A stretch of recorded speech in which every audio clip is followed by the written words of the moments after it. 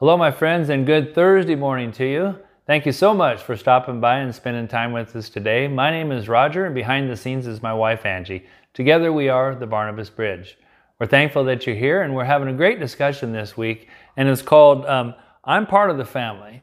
Now, of course, you know that we're talking about God's family. We're all part of God's family through Christ. But we've been using our family, my family, specifically as an illustration this week to kind of try to get our minds wrapped around how God would like our families to run, not just our biological, but our spiritual family. That's what we're talking about. And even though I'm using my family, I know that you have many illustrations of your own in your mind and in your memory of how your family was growing up. And so I hope that you're able to kind of expand on what I've been saying here and taking it with you and thinking about it throughout the day in an effort that we really do become the family of God and what He would desire into our lives. I know that I've told you this before, but my father was killed in an accident when I was about 4 years old. And then several years later, when I was 11, my mom remarried just a wonderful guy. And we still had, myself and my two sisters were still home. The others had moved on as adults. But with him, he brought five kids that were in the house then as well. And so when they got married and we brought them together, we had 8 kids in the house. And as you can imagine, there was a lot of activity and a lot of things going on. And it was kind of a learning curve for us because, as you might imagine, 2 households coming together like that, then we both had our norms that we had before. We had our foundations of what we expected and of the house to be like and how things should run. And so there was a learning curve. And we had to work through a lot of things in order for us to kind of get on an even keel and get on track. So bringing those 2 separate families and separate identities truly together and to form one and to move on as a cohesive unit. And so I tell you, that's really a lot like our spiritual family, isn't it? Because, you know, we get together primarily, I suppose, in churches, in our church where we get introduced to each other.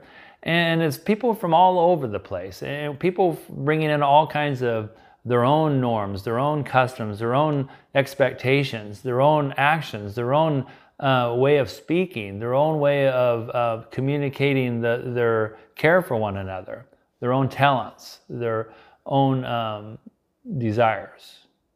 And so when we do that as humans, as we might expect, there's going to be a learning curve. And it's not always an easy thing for us to do. But in the scriptures that we've been reading through this week, what I've noticed, and maybe you have too, is that God says this is a must. If we are to ever, I think the first one was to understand the love that Christ has for us, we have to first and foremost allow it to work through our lives and spill into other people's lives. Also, that we're never going to know the fullness of the beauty of being part of this family until we kind of try to work through our differences and get on the same track to desire to become a cohesive unit under the lordship of Christ and the power of the Holy Spirit that lives in our family. And I'll tell you what, it begins where I would like to start this today is Ephesians again, and back in chapter 4. And it's a good reading here, and it's headed is the unity in the body of Christ. As a prisoner of the Lord, then I urge you to live a life worthy of the calling you have received. Be completely humble and gentle, be patient, bearing with one another in love. Make every effort to keep the unity of the Spirit through the bond of peace. There is one body and one Spirit, just as you were called to one hope when you were called, one Lord, one faith, one baptism, one God and Father over all, who is over all and through all and in all. So we come into our family, and going back to my biological one, we did have the learning curve, and I'll tell you what, there were things that we had to get hammered out, I suppose would be the word, in order to move forward. If we hadn't have addressed those things and decided it's like, we must get along because we're here, we see each other all day long, every single day. Our rooms are right next to each other, so let's get something worked out because there's a bigger picture. the cohesive good work of this household.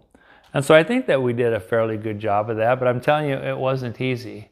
But I'll tell you, there was a difference when we decided that we are no longer two separate entities, but one. And when we made up our minds to do that, then things started to gel and work out better. Just like that in our spiritual families, just exactly like that.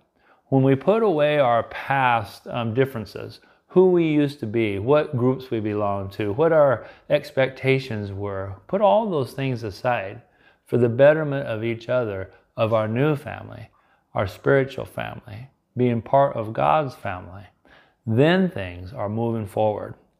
It's like that, and that is exactly what God says in Galatians chapter 3, verses 26 through 29. He says, "You are all sons of God through faith in Christ Jesus. For all of you were baptized into Christ, have clothed yourself with Christ. There is neither Jew nor Greek, slave nor free, male nor female, for you are all one in Christ Jesus." Now, I want to make a note here. They're not saying it's irrelevant, your identity.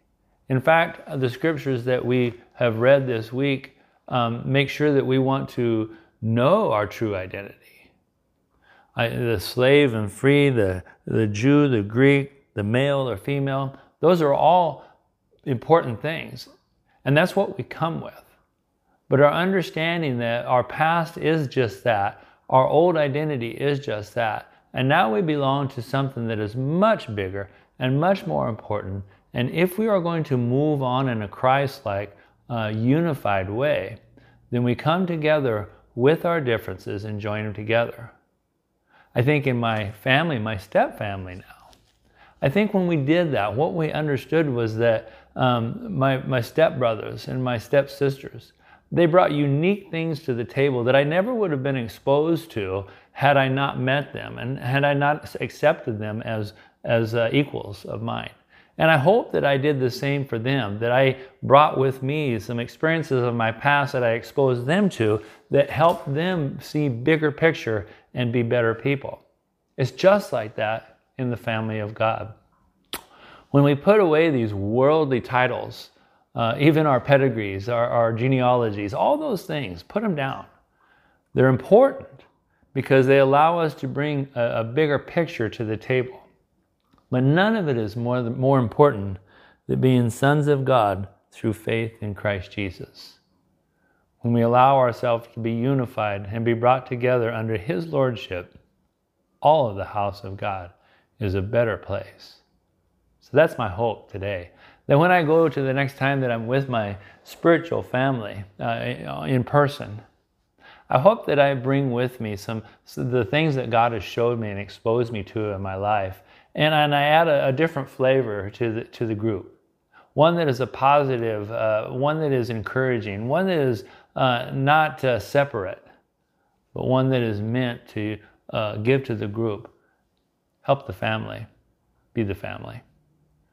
So folks, thanks for stopping by today. I'd like to say a prayer before you go out there, and when you do, I'm just prayerful that all of us can be joining together and make an intentional effort with our families, our church families, our spiritual families, the sons and daughters of God through Christ that we meet, that we can help each other along. Let's say a prayer and then we'll get to do that. Father in heaven, I thank you for this great passages that you gave us today. The understanding clearly that we are going to be different. But there's nothing more important than being part of this wonderful family, this beautiful family that you call us to, that you say that we belong, the family of God. So Lord, it's an exciting place to be and it's wonderful. So allow me to add my flavor, allow my friends to add theirs, and let's mix it all up and let us be the example of Christ to the world that you desire us to be. We pray these things in the famous name of Jesus Christ. Amen. Folks, take care, and God willing, we will see you tomorrow on Friday. Bye.